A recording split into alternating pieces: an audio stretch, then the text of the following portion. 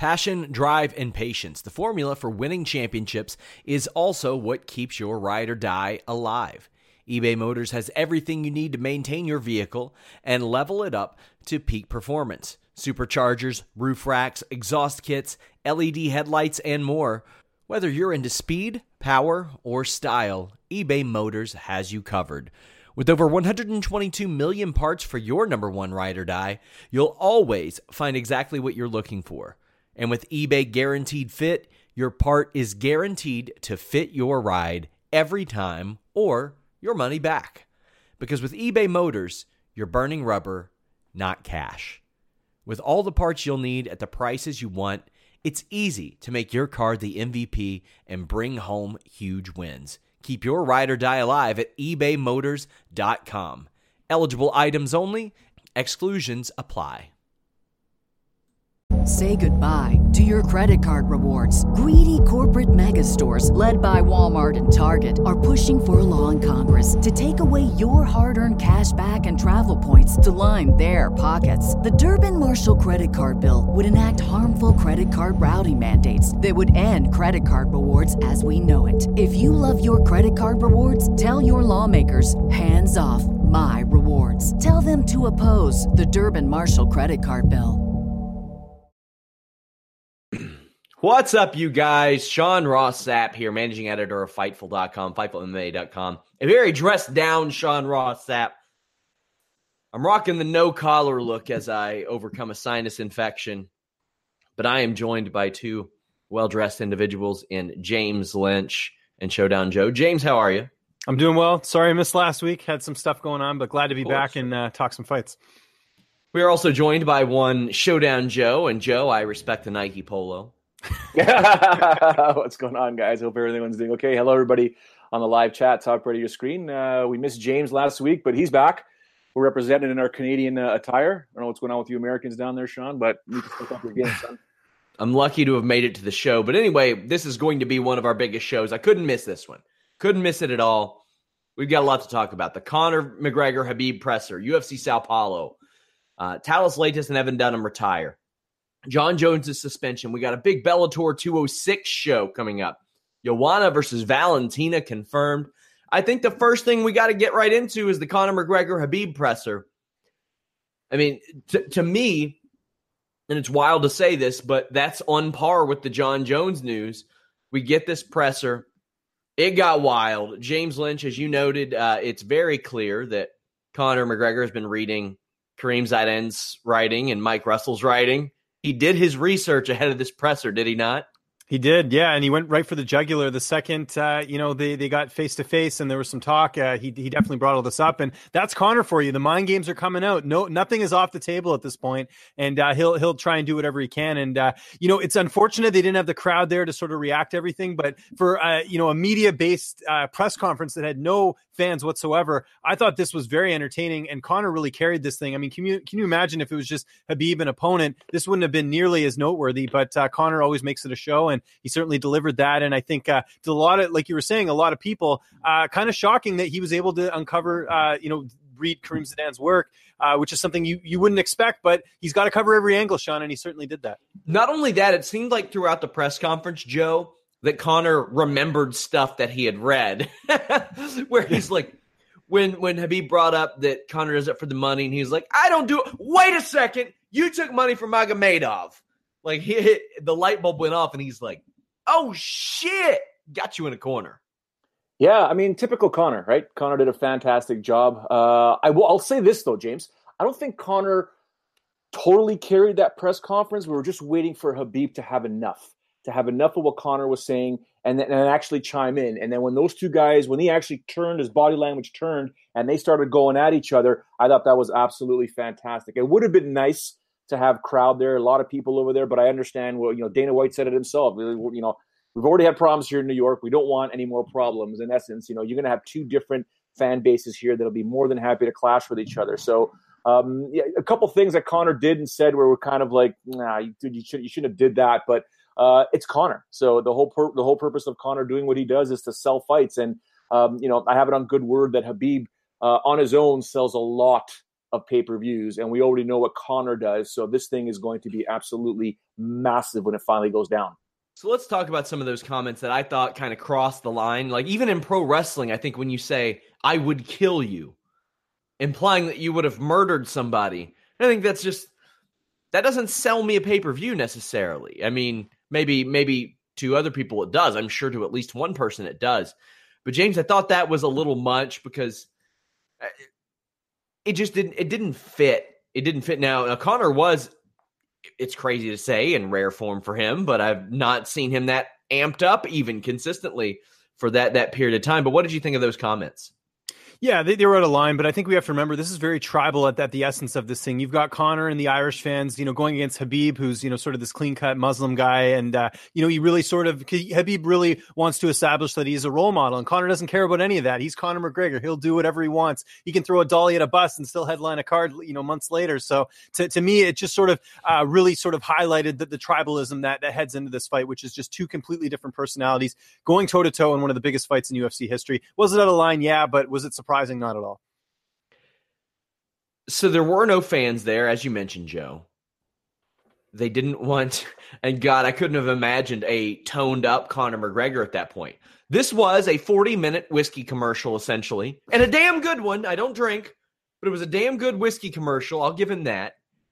Was there anything other than the aforementioned comments that you thought that Conor McGregor did that maybe crossed the line a little too much? Because Khabib was very calm and collected.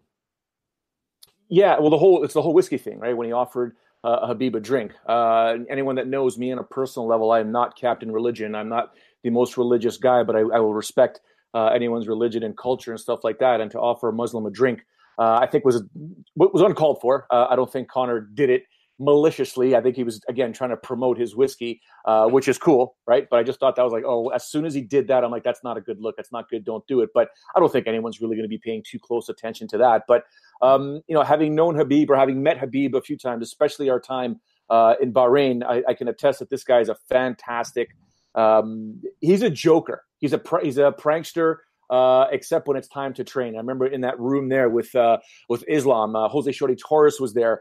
Frankie Edgar was there. Renzo Gracie was there. And that room lit up every time, Khabib got his training on. So this is a guy that before and after is a fantastic joker. When it comes time to train, very serious individual. And it reminds me way back when an interview that the janitor did, Vladimir Metsiuchenko, talking about the trash talk in mixed martial arts and how it doesn't affect his people and the people on that side of the globe, because where they come from, there is no trash talking. The only trash talking is done with their fists. So, or they have to be able to back it up. I think Vladimir basically had stated something to the effect that the reason why people don't talk is most people can't back it up. And if you can back it up, you better be ready to back it up. So that's, I guess, the mindset that Khabib has going into a situation when he's taking on, who Dana White claims is the greatest trash talker of all time, even better than Muhammad Ali. You got to get that. It's a mental game when you're taking on Conor McGregor, and Conor's going to do anything and everything to get into Khabib's head to the point where when they do compete, as we've seen in the past, Sean, you and I have talked about it so many times,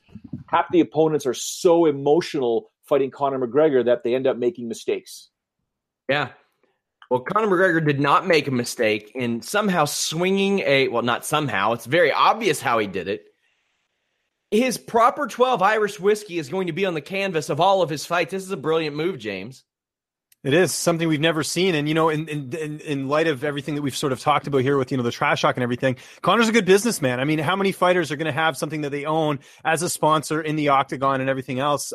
This is just great on Conor McGregor. And maybe this will pave the way for other fighters. Probably not, because there's not a lot of fighters like Conor McGregor and having that much power. But certainly, I saw a lot of people wanting to buy the whiskey and getting it. And I mean, he's a good businessman. And I think the brand that he has is so strong that he could sell literally anything, and I think you'd see fans buy it. Yeah, and I don't see a lot of stuff about McGregor Fast or his suits necessarily, at least outside of his social media. But the whiskey, I think, has actually made a splash, no pun intended. But it is a very savvy move to make this happen for Conor McGregor. I thought it was very smart of him to do. I mean, why not? He promoted it heavily. I had some people who were a little bit offended about him offering Khabib a drink, Joe, and then calling Khabib, quote, a proper backwards cunt, end quote, when he said that he did not drink. Your thoughts?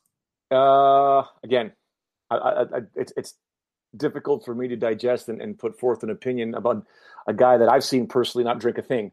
I get what Conor's doing.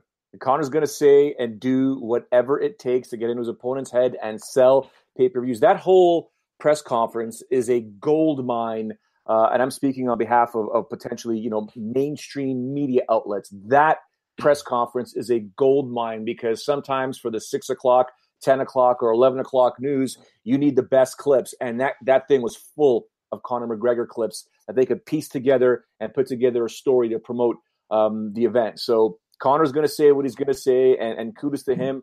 I thought it was crazy afterwards. I think Dana was pretty upset with Ali afterwards because they weren't able to get that proper picture and that face-off. Or they got the face-off, but not the one where they can actually look at the crowd because Ali was saying certain stuff, Khabib's manager, and then Conor went off on Ali and started spilling some information that not many people know. So interesting to note that, it doesn't matter who it is. Conor's going to take shots at them when he's in that zone. When he's in that switch, he's going to say and do whatever he wants. It's when he turns it off, we'll see. But when does Conor really turn it off when you think about it? From the Khabib Nurmagomedov perspective, I thought he got dominated. And he's a guy who has held his own very fairly, at least in a scrum setting, a solo press conference setting, but English isn't his first language. He didn't respond to a lot of stuff. He sure as hell didn't respond to the more controversial aspects of this press conference, James. But he brought up the Artem Lobov thing about how he got slapped and didn't slap back. And I'm thinking, wasn't he surrounded by like several people? Like, wasn't he 12 guys? Yeah. 12 guys. And it's not often you can look at Conor McGregor in this situation, especially the bus attack situation, and say, well, no, I get Conor's side. But he was like, you came out with 40 guys. And I'm like, he flew from Dublin. He flew overseas to do this. And he was going to a media day where he knew that everybody's team was. Like, I don't think there's any debating. Conor McGregor wanted at Khabib or whatever the situation may be there. But it seemed a little weird to me for Khabib to say, why didn't your buddy slap back? And why do you have 40 people? I mean, did that not seem incredibly hypocritical to you? Yeah, it was. And that's something that seems to get glossed over with the fact of what happened with, McGregor throwing the dolly. But to begin with, none of this would have happened if Khabib and his crew didn't corner Artem Lobov in the hotel. Like, what are you doing? I mean, you've got, Artem Lobov's got a fight. I mean, Khabib was defending the title of that, or he's going to be fighting for the title at that point. Why are you doing all this extra unnecessary stuff during fight week? You should be, Joe, and I agree with you here, Khabib, very focused fighter, obviously, in the zone. But during fight week, why are you going after Artem Lobov? Like, to me, that shows a little bit of, not very good character on his part, where he's going in and, basically mobbing some guy. And then, of course, what happened next with the dolly and everything. But, I just think it is very hypocritical. And I think the whole thing was a mess. But, I mean, had Khabib not done that, I'm convinced we wouldn't have seen a McGregor, bus attack had that not happened. Bingo. You just completely nailed your point perfectly at the very end. Khabib was planting a seed. He wants that Conor McGregor fight. But what better way to get Conor McGregor than to go after one of his close friends competing on the card, get on his nerves and say, hey, take one of those things. And now Conor's like, yeah, you want to do that to my friend? I'm coming out there. And we all saw what happened after James Dolly and stuff like that. Boom, fights get made. So I think Khabib made the right call, despite being a tad hypocritical in the press conference here. But I think he made the right call because, in essence, he got what he wanted. He's going to get a massive payday out of it. He ultimately does. Yeah, sorry, just quickly, but doesn't this sort of go against his whole persona of being this role model? I mean, that's not a very good look if you're someone who's going to go. I get what you're saying, Joe, in terms of the fight itself, building it up and everything like that. But it sort of goes against his persona that he's trying to be, which is this, role model. I don't drink, I don't swear, I don't do all these things, and you're doing this. I mean, it's just out of character, and it doesn't. To me, it didn't look good because it just. I get that you get this end result, but it still didn't look good for him from a character perspective. That's all. Yeah. Conor McGregor brought his own titles. He brought his own whiskey. He thought that they weren't going to let him in with a glass bottle, so he smuggled in one inside his coat as well. I thought that was very funny. But Khabib didn't really say a lot. He didn't really say a lot. It was mostly Conor talking, and then when Khabib talked, he would get mimicked. There would be the Muppet sounds and all that. But what Khabib did say was that Conor tapped several times. However, when I look at this from a stylistic standpoint, and I think, man, April Trujillo had about 20 opportunities to get back up to his feet. What does that say to you, Joe? Because generally, a Conor McGregor, if you give him 20 chances on the feet, something bad's going to happen. Yes, absolutely. That's one thing that Khabib better pay close attention to. If you take Conor McGregor down, you better hold him there for a very long time. If not, if you get him down, if you're able to get that takedown for the duration of the round, if you have to go that far, you better keep him there and punish him and punish him and punish him. Because if you don't, we all know that on a surface level, this fight breaks down very, very simply. Conor with that left bomb, Khabib with the takedown, maul and brawl. That's just simply the way this fight potentially is going to turn out. I mean, it's MMA. Anything can happen. Can Conor McGregor knock out? Can Khabib Nurmagomedov knock out Conor McGregor with a punch? Of course he can. It's a fight. Anything can happen. And vice versa. Can Conor surprise Khabib when he's dazed, take him down, TKO him, and submit him? Of course he can. He's got the skills as well. But from Khabib's perspective, yeah, you take Conor down, you better keep him down because that left hand is something special. We all know that. James, towards the end of the press conference, Ali Abdelaziz, who is one of the more controversial agents in MMA, him and Malki Kawa are just this week they're in the shit, so to speak. Now, Malki Kawa has a very colorful past in which has been covered extensively by Mike Russell, but it is a different story. All due respect to Mike Russell, I love his work. It is a different story when Mike Russell writes about it and when Conor McGregor, the megaphone, talks about it. That I don't think that's something that Ali would want. No. And, there's anyone that's had any association with Mike Russell has been warned from Ali. I can tell you a fellow reporter who, basically just cited Mike Russell for something that had nothing to do with Ali, and he got a phone call. So, I mean, it's one of those things where there's a lot of damaging stuff there. And it elevated with the fact that Conor, said that because everyone's asking who this Noah guy is. And there's all this information out there, and it's right in Mike Russell's lap. Mike Russell's followers doubled this last week in terms of, his coverage. And the timing of it's good as well, because I believe the podcast, which is going to explain all of this in an audio form, is actually going to be dropping in October. So it's pretty crazy what's happening right now. The timing of all this, no one expected this. I mean, I don't even think Mike or Kareem expected this to happen, but it's one of those things where, Ali poked the wrong bear and the information got out and now everyone knows about it. So it's crazy. Well, I think it's great because we need more of that. We need more of that. Mm-hmm. Bottom line, across pro wrestling, MMA, boxing, any of those things, we need the Mike Russells of the world. We need the Kareems of the world who do that extensive work. And I saw somebody saying today, I think it was to Mike on Twitter, "Oh, you're doing this for clicks." That doesn't get clicks. Mm-hmm. That I can tell you from experience, the 6,000 word articles don't typically get the clicks. It's usually something along the lines of The Rock posts selfie in gym and shouts out Stone Cold Steve Austin, something like that.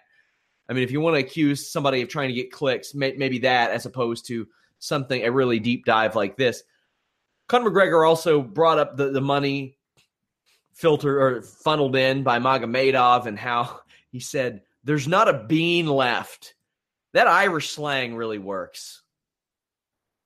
Yeah. I mean, what can you say here? He's just hitting at all angles. And I think that, Conor for, in general is just a guy that, he's not coming to this unprepared. And one other thing I wanted to comment too about earlier, I mean, it's not like Khabib could have ever won this press conference in terms of the trash talk. I mean, he just has to do what he's doing. Just stay and be the above the fray type guy where it's like, I'm not going to respond. I'm not going to react. I'm not going to take your drink. I'm not going to do that. Be that guy, because that, like I said, it's tribalism at the end of the day here. You've got the, boisterous Irish crowd against the humble role model, so to speak, Muslim crowd. And that's what this is. And that's why this fight's going to be huge, because there's two sides of the coin here. It's almost like you can pick your good and evil here between either side, but that's the way fans are invested. That's at the end of the day, that's what you want. If you want people to buy your pay-per-views, you need to be invested. And there's so many different storylines here that people will be invested in heading into this fight, aside from the fact that the matchup's just amazing in itself. We also had some huge news this week. Jon Jones, his suspension is up. At the end of October, he will be eligible to return. Here's a crazy thing to think, guys. If he gets a fight in this year, but who knows if he does, he will not have missed a calendar year. He'll actually have fought 2014, 15, 16, 17, 18, which is unbelievable to think of. Jon Jones is a guy who wrapped a car around a pole drunk, hit and run, messed up, failed an out-of-competition drug test that probably shouldn't have been made public, failed 2 subsequent tests, it's just that it's repeated mistake after repeated mistake, and he has wasted years of his perceived prime.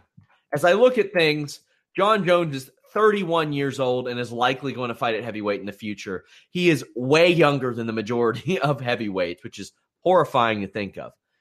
Joe, it was revealed that he basically turns over state's evidence. He's effectively a snitch, regardless of what Malkikawa says. However, it was also found by an arbitrator that he didn't knowingly ingest a substance.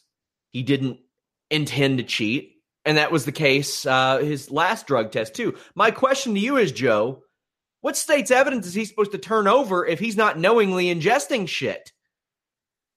Bingo, right? Bingo. It's so, you look at this and the moving parts, now that we know what's happening, or we can assume, in essence, what this state evidence is. To me, you're ratting people out. And, it's I could be completely wrong. And I said it from day one when this whole thing went down. I'm the wrong guy to ever accuse anyone, because I don't have that steroid eye. I don't have that juice eye like we had when we had Luke on the show before, Sean. I'm as guilty of a Canadian as giving someone the benefit of the doubt as anyone out there. But at the same time, Jon Jones, the second time that this happened, I kind of sided with him. I'm like, and we had the long debates, or more or less conversations, Sean, about, sometimes you can buy something over the counter and you just really don't know. But I think at this point here, they're going to start looking. And I think it was Melky that mentioned that, moving forward, anything John's going to take, he's going to first send it to the UFC, have them verify it, then also to USADA, have them verify it before he even ingests it. Then again, how fast is that going to happen? But this type of it's just the story itself, the twists and turns, the ups and downs, the lateral is just it's crazy. So I don't even know really what to think of it right now. I mean, James, you tell me. I mean, when you first heard this news, it must have just shook your head.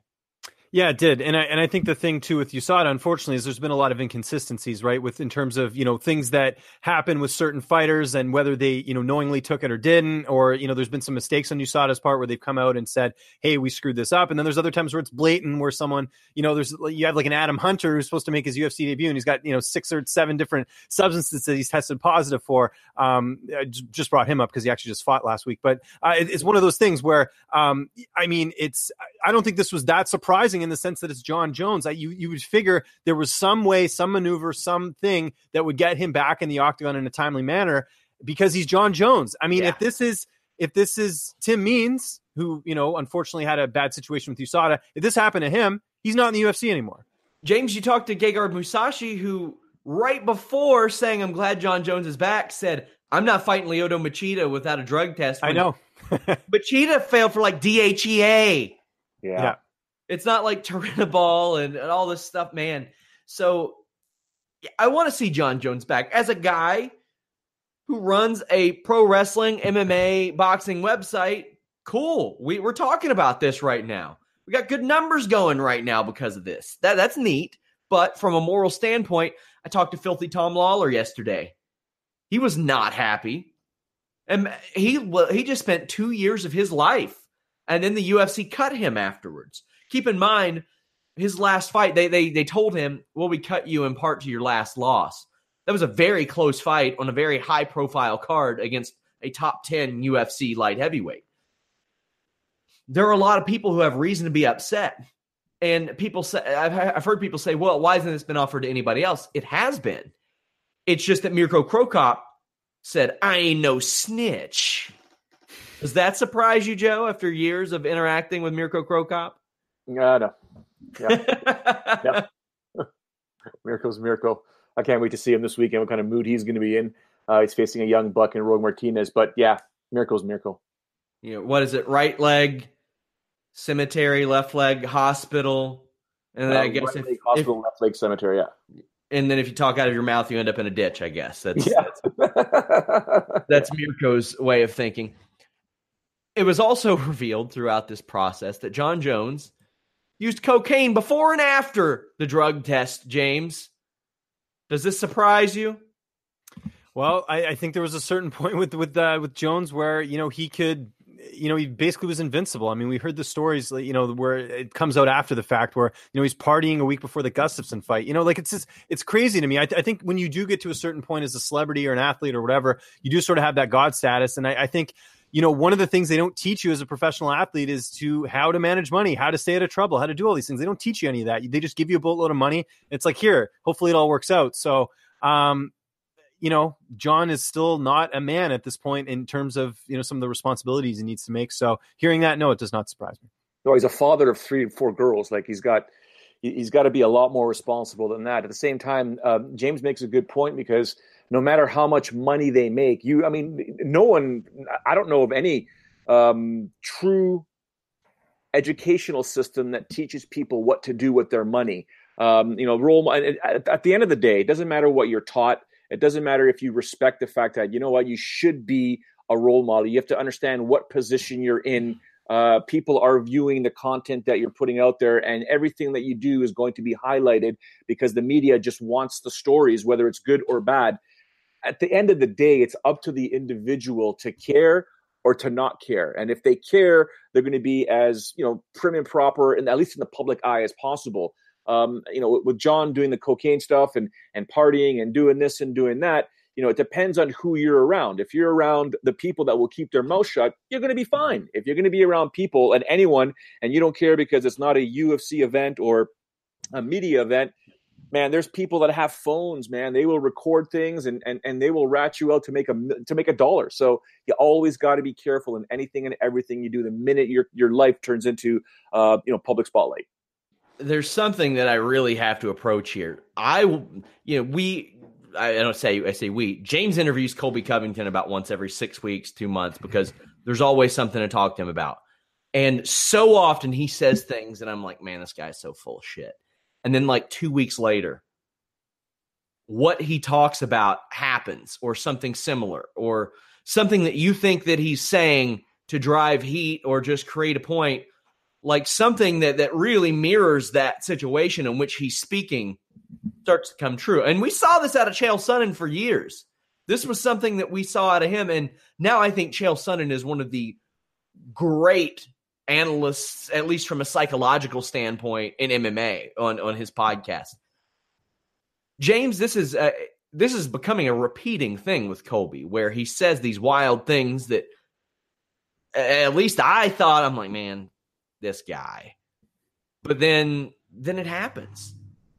Have you been noticing this trend? I have. Well, I think these fighters, they know stuff that we don't. I mean, behind the scenes that just doesn't get reported, and there's stuff you hear and it's like, is it newsworthy? Are we going to report it? And you don't want to get in trouble if you are wrong. So, I mean, these fighters, they can say whatever they want because there's nothing's going to come back on them unless it's in their own gym, but there's stuff in the know. I mean, I'm sure we all at this table here share stories all the time of things that we just can't talk about because it's sort of not appropriate. But Colby does. I know but he's got nothing to lose at this point. People legitimately hate Colby. They want to kill him. I mean, you should see all the comments we see all the time on the videos, even the pros picks where he doesn't give an answer. People are so infuriated by the fact that he just won't give anyone any respect. Like he is a polarizing figure and apparently good at predicting things as well. So maybe you should buy a lottery ticket. So I talked to people, and I may have mentioned this last week on the podcast. I talked to people that he talked to backstage at Raw, and I was like, I brought up what he had said. And the people that I talked to said, just let Colby say whatever he wants because it's good for him and it's good for us. So they understand too. And Colby understands the entertainment aspect. Back to Jones. Joe, who does he fight? Because he's not fighting UFC 230, allegedly. But here we are 5 weeks away. No main event for UFC 230. So this is a bit of a double here. Who does he fight and who fights at UFC 230?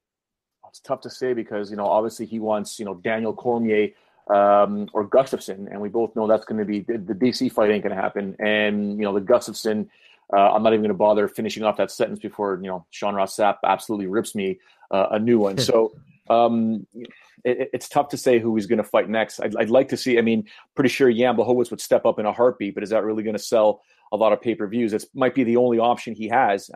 He's already fought OSP. It's tough. Volkan's booked. I don't know, man. I don't know, to be honest with you. I can't even, if some way, somehow, Gustafsson can get up there, yeah. If not, it's going to have to be someone that jumps up from middleweight that's got a name, but I don't think that's going to happen. James, Joe Gustafsson John Gustafsson and UFC all went pretty hard on the remember 5 years ago when we fought hosts over the last week. Do you think that's a coincidence, or do you think they lock horns again next? I think it's possible. I think at this point the options are very limited in terms of who Jones fights. We're hearing Dana. I know whatever Dana says doesn't necessarily happen, but I mean, we're hearing early next year is when he's going to fight. And if that is the case, then, your options open a little bit. We can take DC off the table because I don't think he's going to fight anyone other than Brock Lesnar. I mean, you have this fight on the table. Why jeopardize that, even if it is John Jones? I think Gustafsson's probably the logical choice, or they go with something completely out of the blue. What about Stipe Miocic? I mean, I know he wants his heavyweight title back, but I mean, that's an intriguing fight at heavyweight. If Jones wins that fight, he fights DC at heavyweight. I don't know. So a couple of things in the Brock Lesnar deal. He got tested by USADA again last week. WWE was very surprised that he was willing to work for them beyond SummerSlam, and has. He's literally wrestling at Crown Jewel in early November, I believe it is. Or maybe it's Super Showdown. I can't. It's one of the two, but he's got a WWE title match coming up next too. So there are some people who speculate, and I've not heard one way or the other, but maybe Lesnar's like, I'd rather fight Jones than Cormier, even if there's no title on the line. Joe, I would really have to feel for Cormier if that happened. Oh my goodness. Can you imagine if that actually happens? Like, that would be, I wouldn't say catastrophic, but it'd be so bad for DC, who would absolutely deserve and want and should get that fight with Brock Lesnar. But if Brock wants a piece of John Jones, and John Jones already called him out, I mean, that right there is just realistically speaking, and I don't know if James and I can really answer this, because we live in a country where we don't really see as much UFC content as you would see on Fox right now, with DC being on there. But you tell me, Sean, which one would do more pay-per-view buys, John versus Brock or DC versus Brock? I would go with the former rather than the latter. Yeah, I would too. And there is the intrigue of The future is a hefty responsibility, and not one that we take lightly. But then taking things lightly has never been what Hefty is about. That's why we've created the Hefty Renew program that turns hard-to-recycle plastics into valuable resources like park benches and building materials. To participate, simply fill up an orange Hefty Renew bag with accepted items, tie it up, and drop it in with your regular recycling. That's it. It's that easy. It's time to rethink recycling with Renew. Particular valued resources may vary by geography. More info available at heftyrenew.com. When you need mealtime inspiration, it's worth shopping Kroger, where you'll find over 30,000 mouth-watering choices that excite your inner foodie. And no matter what tasty choice you make, you'll enjoy our everyday low prices, plus extra ways to save, like digital coupons worth over $600 each week. You can also save up to $1 off per gallon at the pump with fuel points. More savings and more inspiring flavors make shopping Kroger worth it every time. Kroger, fresh for everyone. Fuel restrictions apply. title too. Yeah. Brock becoming the champion, and who knows what his WWE status will be by then, but I would agree. But for UFC 230, what do they have, guys? I mean, personally, I would, if I got in a real pickle, which the UFC has been known to put themselves in, I'd be like, you know what, guys? Maybe don't cut that extra 10 pounds. We've got a replica belt laying around somewhere. Let's do a 165-pound division that all of our fighters are begging to do, mind you. James, what do you think? I mean, if there's a time to do the 165-pound division, it's now. This is the perfect opportunity. There is nothing else at this point. Tyron Woodley's not fighting. John Jones is not fighting. What are you going to do? I mean, the options are limited. They just announced the women's fight, Joanna and Valentina for Toronto, so that's out of the equation. TJ and Henry Cejudo, I don't think that's going to happen. You can't do Holloway and Ortega this early either. It's got to be for a title at potentially 165, or maybe they don't do a title and they just run the gamut and they just hope that Diaz is a big enough name that they just decide to do a non-title fight for a pay-per-view. I mean, I think when this fight was announced, they just assumed that it was going to be the main event just because of the name value there. But I understand there is no title on the line, so they always have that thing. It has to be for a title if it's a pay-per-view, right? So I see it being Diaz versus Poirier. My only question is it for a title or not? I have no idea, but I think Diaz and Poirier is going to be the main event. One fight that is for a title, Valentina Shevchenko, Joanna Jędrzejczyk. Do you guys remember back when people said that this should have been the fight to determine the champion anyway? Because I sure do. And they They walked 15 miles to drive one. We're getting the fight. Joe, it's just the right fight. It's just the right fight. I mean, is there a debate out there that says it's not? I mean, unless you're a Nico fan, this is the fight. This is the fight that we all want to see. This is the fight that the vast majority of people want to, see. And it's a great scrap, and it will determine the best woman in the world at 125 pounds. Despite the fact that Joanna competes at a lower weight division, she's probably fighting at her natural weight at 125. And despite the fact that, Valentina, for the most part, has competed her whole career at 135, 125 should be her weight class. So, yeah, I don't know. Is there really a debate out there that this fight should never have taken place from day one? And James, as you talked to Gegard Mousasi, he was pretty critical of the women's flyweight division, at least Nico Montano headlining him. We got a nice little article headline out of that. Thank you, Gegard. But this seems like the right fight. It seemed like, if anything, that tough season should have been used to set up the first contender. Right. Yeah, I mean, to be honest, from what I'm seeing on social media, actually, Joe, there is a lot of people upset by this, mainly the flyweight division and the people who feel that because they've, there's people who've competed at flyweight that they deserve a better shot. But I'm with you guys. To me, it's like they're talking about Jessica Eye. Do we forget that, like a year or two ago, she was on a 4-fight losing streak? She's won 2 in a row. What division do you win 2 fights in a row and you get a title shot? It's just unheard of. You've got Sijara Eubanks, who again looked good on The Ultimate Fighter, but missed weight.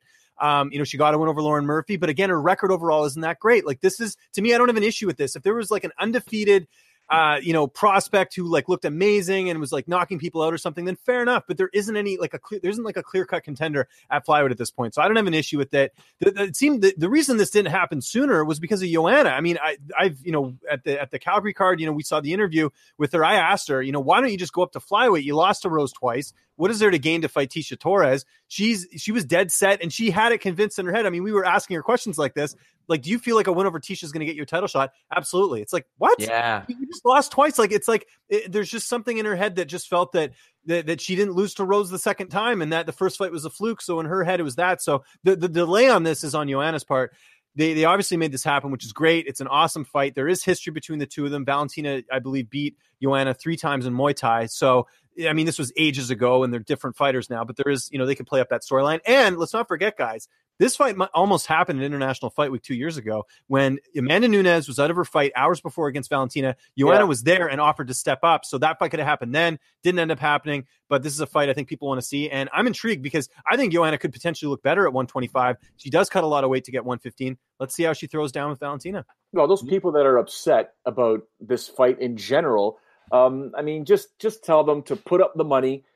Put up money on an investment, and whatever amount of money. Let's say you want to put up $1,000. Do you want to get $1,000 back? Do you want to get $2,000 back? Do you want to get $5,000 back?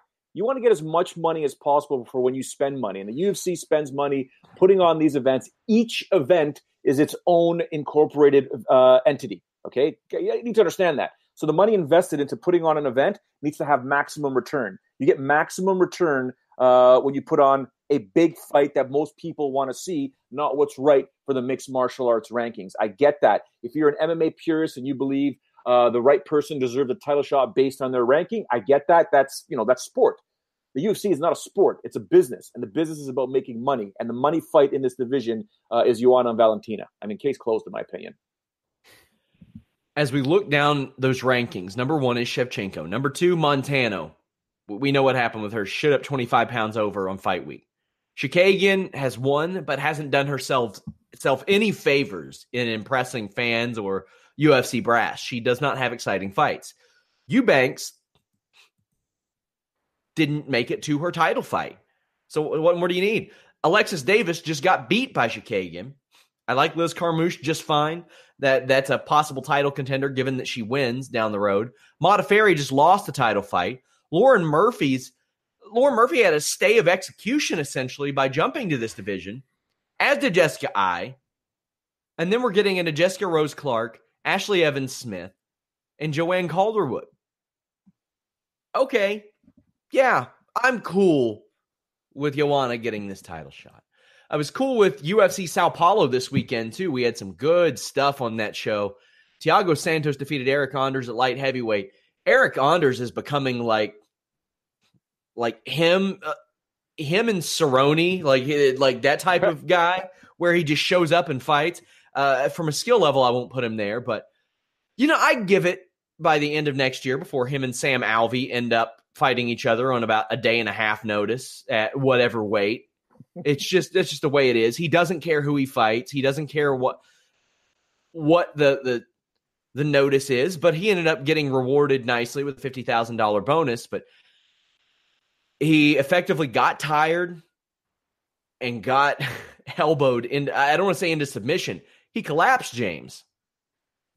He did. And that's the question. Was it because of the elbows? Was it because of the exhaustion? I think it was a bit of both in that regard. I've seen a lot of people online say that this was a mistake for Eric Anders. He's got another loss in his resume. I disagree. I think his stock went up in this fight. He not only won fans over because this was a great fight and he had his moments where he almost had that submission on Santos as well.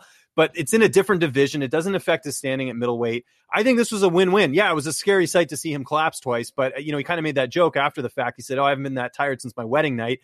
So it's one of those things where I think he won fans over. And to be honest, and I've been very vocal about this, and I like Eric a lot. I think I've been interviewing him since his second pro fight. I mean, he did not look good in that Tim Williams fight. People glanced over the fact that leading up to that knockout he had against Williams, it was a pretty awful performance on his part. This redeemed himself, in my opinion. He won fans over. It was in Brazil. There's a great picture of him and Santos after the fight. I think Anders definitely played this right. And again, he makes some extra cash to boot as well. So I think this was a good move for Eric Anders. I don't think it affects him at middleweight. And I think he won more fans, if anything. Joe, do we see Thiago Santos stick around at light heavyweight? I would if I were him. The way the division is, yeah, if I was him, I would stay there. But either at middleweight or at light heavyweight, this is a guy that has absolutely no respect for the human body. This guy does not care what his striking does to an opponent. I mean, this guy is – I remember GSP telling me one time the only reason why the referee is in the octagon is to protect us from killing each other. Okay? Like Thiago Santos – guy's nuts. I mean, he just strikes with sheer venom and power and just no regard whatsoever for the human body. And, it's if you're a prize fighting fan, he's one of my faves to watch because he's just brutal. Like he's just insane. So either at 205 or at 185, Sean, James, I don't care. Sign me up next time he fights. I want to watch. And this Jimmy Manuwa fight for me would have been freaking fantastic because Jimmy Manuwa, when he's on point, that guy can throw some bombs as well. That would have been a good scrap to see. And unfortunately for Thiago, if he'd have beat Manuwa, his stock would have truly skyrocketed then. A few more potential fan favorites. Zaleski dos Santos, one with a big flying knee. You had Alex Oliveira making short work of Carlo Pedersoli. Those are some, it's hard to say that Cowboy Oliveira is an emerging name, but he's still hanging around near that fringe top 15. Dos Santos is in it.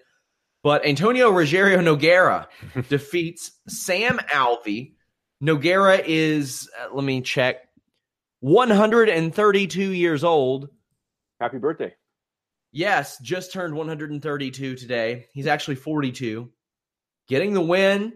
Another, I hate to say it's not a stay of execution for him because he's won 2 of his last 3. He'll fight as long as it becomes irresponsible, but James, did you see Anderson Silva's reaction to this win on Instagram? I did not. What I imagine it was pretty amazing. Yeah, I need to post it. But what are you thinking of Rogério Nogueira getting it done? 42 years old over Sam Alvey, who isn't a top guy or anything, but finds ways to win. Well, let's talk about the fact Sam Alvey's only been knocked out. This is his second knockout loss in his career. He's got a 33-11 record. The only other guy to knock him out was Brunson, and that was kind of a questionable knockout as well. So this was a clean, good knockout for him.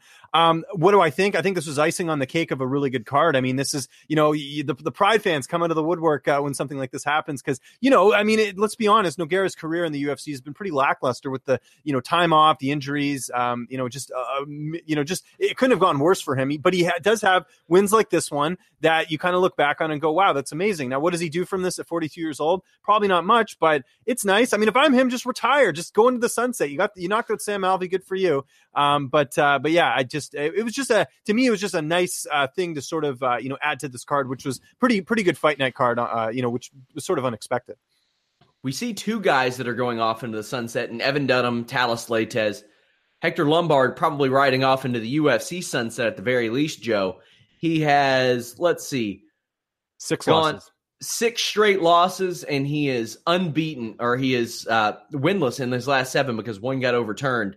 He has been a monumental disappointment in the UFC, Joe. But as far as Lombard, Leites, and Dunham, your memories of all 3 of them, essentially.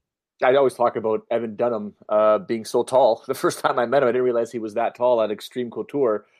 Frank Trigg and I were recording a whole bunch of stuff, James, for Fight School 101s. We were recording those, yep. for UFC Central. And the first time Evan comes in with his daughter, I was like, holy smokes, this guy's tall. Wow, I wasn't expecting that. But smiley, happy-go-lucky.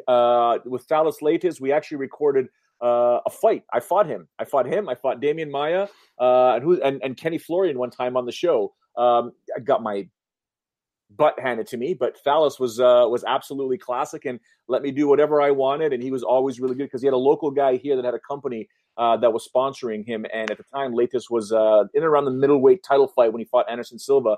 So he was the ambassador for the product. So he was absolutely great. Hector Lombard, I got nothing really bad to say about him other than nothing really bad. I mean, there was one time I was in Vancouver, your town, James. I was in the hotel and I was just working out. It was my cardio day. I was on the treadmill just doing my thing, and walks up right behind me, says hi, joins me on the treadmill next to me. And I think he was cutting weight at the time. And we just, we're there for half an hour shooting the breeze, and, great guy. But in terms of his UFC career, we were all expecting much, much more when he signed over from Bellator. He came up with he had such a highlight reel career in Bellator that when he came to the UFC, it was great when he first came because Michael Bisping took a shot at him, calling him, I'll say a little person. I won't use the word beginning with M that Michael used, but he called Hector Lombard a little person and, looked forward to beating him up. But Hector kept his mouth shut and just kept training, kept going in there, just couldn't perform the way he was performing in Bellator. But yeah, I think this may be the end of the line for his UFC career for sure. Lombard, one of those mini Bellator champions who never defended their titles. It was really inexplicable and weird. That's one of the reasons why the tournament format didn't work out so well. The thing I remember most about Thales Leites isn't necessarily the disappointing performance against Anderson Silva and the follow-up that got him released, as much as him reinventing himself after the release, winning, I think, 6 of 7 fights. He improved his striking a little bit, then came back to the UFC and I think won 4 or 5 straight fights, to the point to where he was getting big fights with like Bisping and Musashi and people like that. But hope for the best for those guys as well. Francisco Trinaldo did send Evan Dunham off. Charles Oliveira picks up a history-making win. Renata Souza, she gets a win over Alex Chambers. Those are names to watch out for. But the main guy I want to talk about on this Sao Paulo show before we preview Bellator, Renan Barão. He is 31 years old right now. He went 32-1 before losing to Dillashaw. And before the USADA era, he was 33-2 with 1 no contest. Since then, he is 1-5. His one win, a decision over Felipe Nover, James. I don't know that anybody near this age, you can point out people in their 40s, like, all day. I don't know if there's been anybody at this age, maybe Johnny Hendricks, who's a little bit older, who have been impacted more since then. I'm not going to correlate the two necessarily, but it's hard not to. Since that has been instituted, man, he's fallen off a cliff. He has. It's not the same fighter that we used to see. Make your own conclusions from that how you want. But Joe and I were there when he, beat Eddie Wineland in Toronto. This guy, Dana White, Joe Rogan said this guy was the pound for pound best. And now to see the fall he's had is pretty incredible. Now, I don't want to take anything away from Andre Ewell, who, put on a great performance. Here's a guy who's turned his career around. I think he's won 10 of his last 11 fights now. He was not supposed to win the CES title. He ended up winning it. That's what got him the call to the UFC. So good story for him, he was pretty much homeless when he got the UFC call. Yeah, great story for him. So that was great to see. But for Barão, Eric Silva comes to mind, I guess, as another one who, I guess he got a few wins here and there, but he's another guy who just sort of fell off the planet. But no one to this degree, like even Hendricks, like he was a champion and everything, but he was never like considered like a pound for pound great, whereas Barão was. Barão went, and it's not like Barão beat nobodies. We're talking like Faber, Michael McDonald, Scott Jorgensen, Brad Pickett. These are all really legit good competitions. So it's one of those things. He's got to be cut from the UFC at this point. I was kind of hinting this morning, that I think he probably goes to Bellator, and I don't think he wins there either. I think this is the end of Renan Barão. I don't think he's at a high level anymore for whatever reason, and it's pretty incredible to watch. I think there's three things that we need to pay attention to. How about Jojo? Do you smell that? Tell me. That's Barao fighting a pit bull brother by next year. Bellator just foaming at the mouth. Let's get him in there with a pit bull brother and main event 9 shows with it immediately. I mean, I think there's three things that we need to look at with Renan Barao. I think, Sean, you touched on it first, pre-USADA era versus post-USADA era.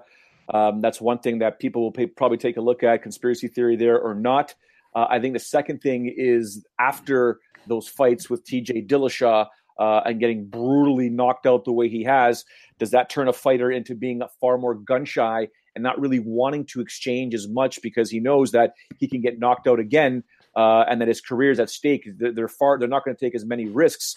And of course, training at Novyu now for as long as he did, MMA mileage. MMA mileage is a real thing. It's not exactly scientifically proven, but you can look at the numbers and say to yourself, "Oh man, he's much older than what his driver's license says. His body's much older." So those are the three things when guys like Renan Barao are on this free fall. I think that's what basically happens. There's a pre-USADA era, post-USADA era, getting knocked out the way he did, and beaten by TJ Dillashaw the way he did, and then just simply MMA mileage.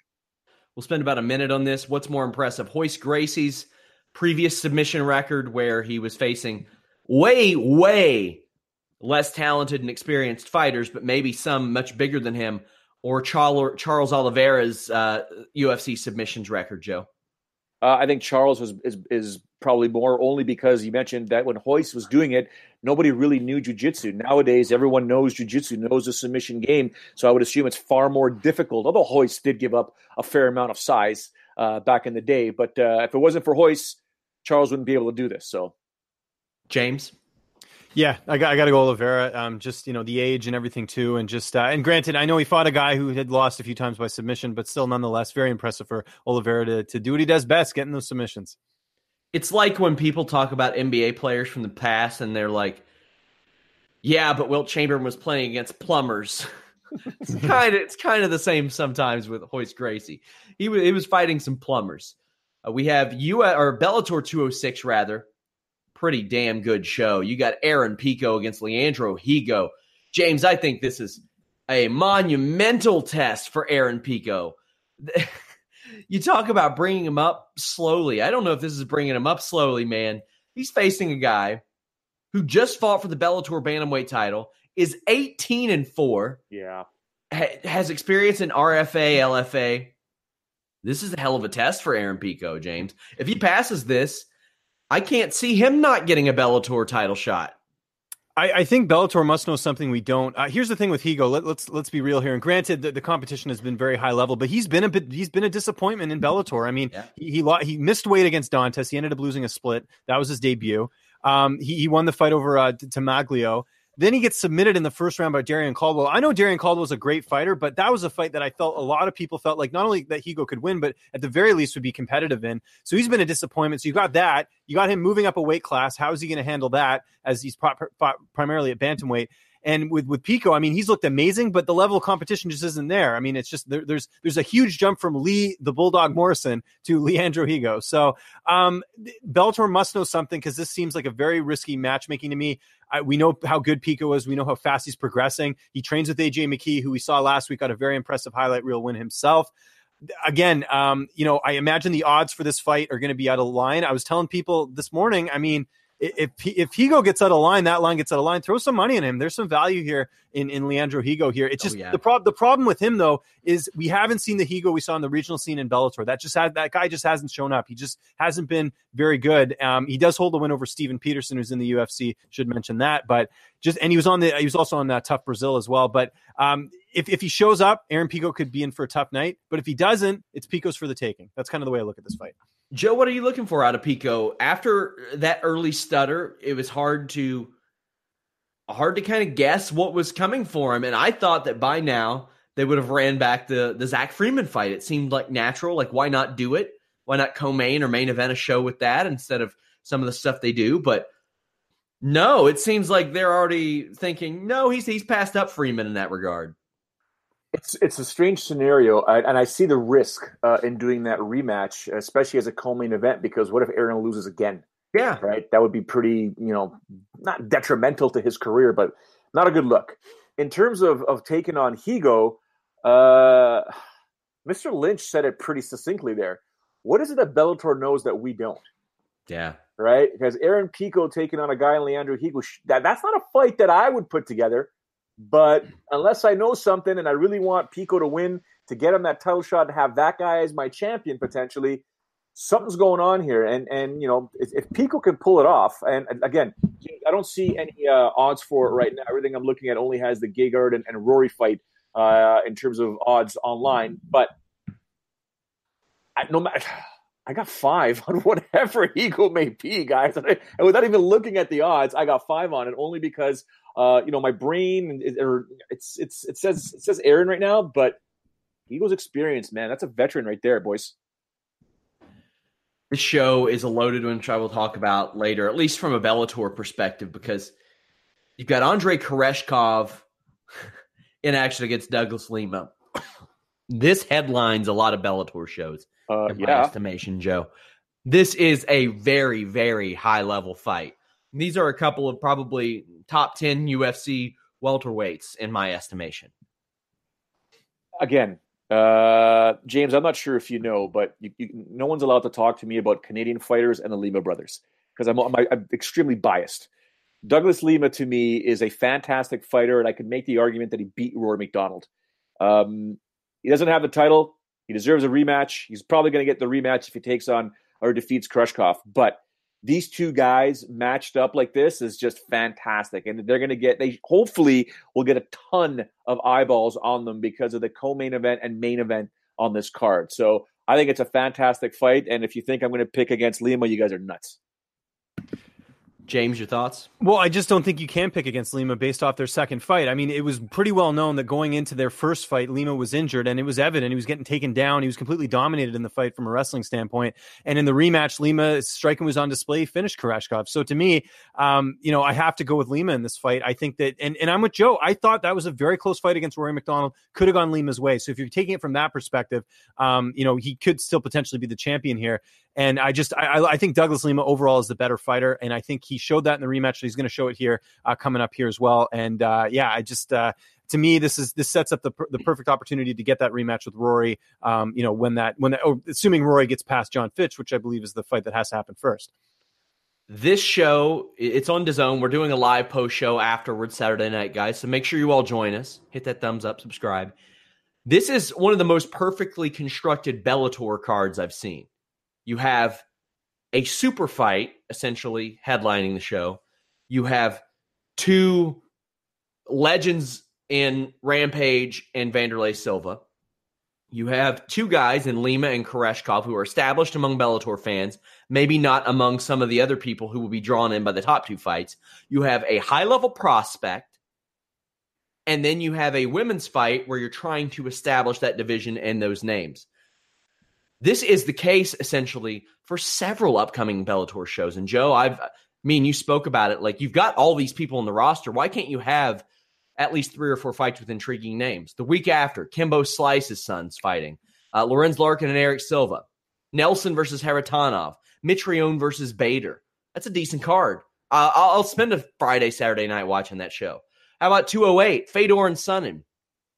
Shlemenko in action. Ben Henderson in action. Chet Congo and Timothy Johnson. That's a decent show. Even the week after that, you have Cindy Dandois in a division they're trying to establish. You have Phil Davis against Nemkov. A Pitbull brother, of course, against Emmanuel Sanchez. Later on this year, King Mo and McGeary. Neiman Gracie and Ed Ruth. Machida and Carvalho. Headlined by McFarlane and Letourneau. These are some decent shows. These are some good shows. I like the way that they're constructing this. And as we are low on time, let's kind of make our picks. Rampage Jackson versus Vanderlei Silva, James. There's not a lot of breaking down technically what this is going to be. They're finally giving Quentin Rampage Jackson, who they signed for big money, what he calls his best contract ever, a guy who doesn't grapple or wrestle in Vanderlei Silva. I think this makes sense from every perspective. Who has more gas left in the tank? That's pretty much how you have to look at this matchup. I got to go with the guy who's been a little bit more active in Jackson. I mean, there isn't much to break down here. It's two guys who are well past their prime. In the fourth fight, I got to go Jackson. Joe, your thoughts? Yeah, I'm edging towards Rampage Jackson this one here, only because Vanderlei hasn't been that active, and in that fight with Chael Sonnen, I thought it was going to be a completely different fighter with the amount of emotional investment that Vanderlei had in that fight just didn't come out. So I don't know what kind of emotional investment he has against Quinton Jackson, since he's fought him 3 times, and I don't think Vanderlei's the same fighter as he was before. I'm going to go with Rampage in this one. Main event, Musashi, Rory McDonald. McDonald, the welterweight champion, against Musashi, who has competed all the way up to heavyweight and done well, mind you. Musashi sometimes can look like a world beater. Sometimes he can make the most elementary mistakes and just looks like his mind's not in it. James, you spoke to him this week. The interview is up on Fightful MMA, YouTube, all that good stuff. What did you get out of him? We got lots of good stuff out of him, talking not only about this matchup, talking about the strength advantage in this fight as well. We have to look at the fact that Gegard, fought at light heavyweight in Strikeforce. He was the champion there, moved back down to middleweight where he's kind of been a mainstay, but we got Rory McDonald coming up from welterweight. So is that going to play a factor? Gegard believes it will. Also we have to look at the fact that Mousasi, he's had some hiccups in his career, the Souza loss, the Uriah Hall loss, but hasn't really taken a ton of damage if you look at it. Rory has. So that's another factor to play into this one as well. I talked about a bunch of different things. Obviously, John Jones, talked to him about Machida signing there as well. But it's really good. And I want to point out, we're the only outlet that has a video interview with Gegard Mousasi at this point. I don't know what is going on with the media this week. There's been no coverage of this. I'm really disappointed in, the other bigger media shows. We haven't seen a peep about this card. This is one of their best cards this year, and I've seen, very little coverage. But like I said, you can check out an interview with Gegard on the site, and I'm picking him in this fight. I think he gets it done. I hate to go against a Canadian and Rory, especially with someone who's from my same province, but I just think Mousasi, with the fact that he's I believe size-wise they're similar. I think Mousasi's got like a 1-inch height advantage, Rory's got a slight reach advantage. But overall, I think the strength, the fact that Mousasi's fought bigger guys, I think will pay dividends in this fight, and I like Mousasi in the main event. Yeah, Joe, that does seem to be a... Musashi fighting someone who's not his size, that is not out of the ordinary. My God, he was in the Super Hulk tournament. He could have fought Canseco. Yeah, as much as James is saying that, I think anyone that watches this podcast knows I generally pick against Rory McDonald in most of his fights. I like going for anyone against Rory McDonald. I think he's going to win this fight. I think Rory is going to have 2 belts wrapped around his waist within 4 days. Couple of guys. Gegard Mousasi is only 33, but he's been fighting since 2003. Rory McDonald is 29, has been fighting since 2005. That is wild to think. We have a live post show after that. We have live coverage. Come in and make your picks. We have pros picks for this up as well. Check that out. Lots of coverage. We got it locked down, my friends. Follow James at Lynch on Sports. Follow Joe at Showdown Joe. Follow me at Sean Ross Sapp. Leave us a thumbs up, subscribe, and most importantly, let people know about it. I've also added new MMA content to Fightful Select. We're doing alternate fight commentary. I don't want to say in honor of John Jones coming back, but I did alternate commentary on his MMA debut, which had some of the worst all-time color commentary I've ever heard. Have either of you ever heard that? No. Go back. That's a homework assignment for you all. Watch John Jones's first MMA fight against Brad Bernard. It's 4 minutes long. The worst color commentary I've ever heard in my life. Guys, thank you all so much. Until next time, we are out.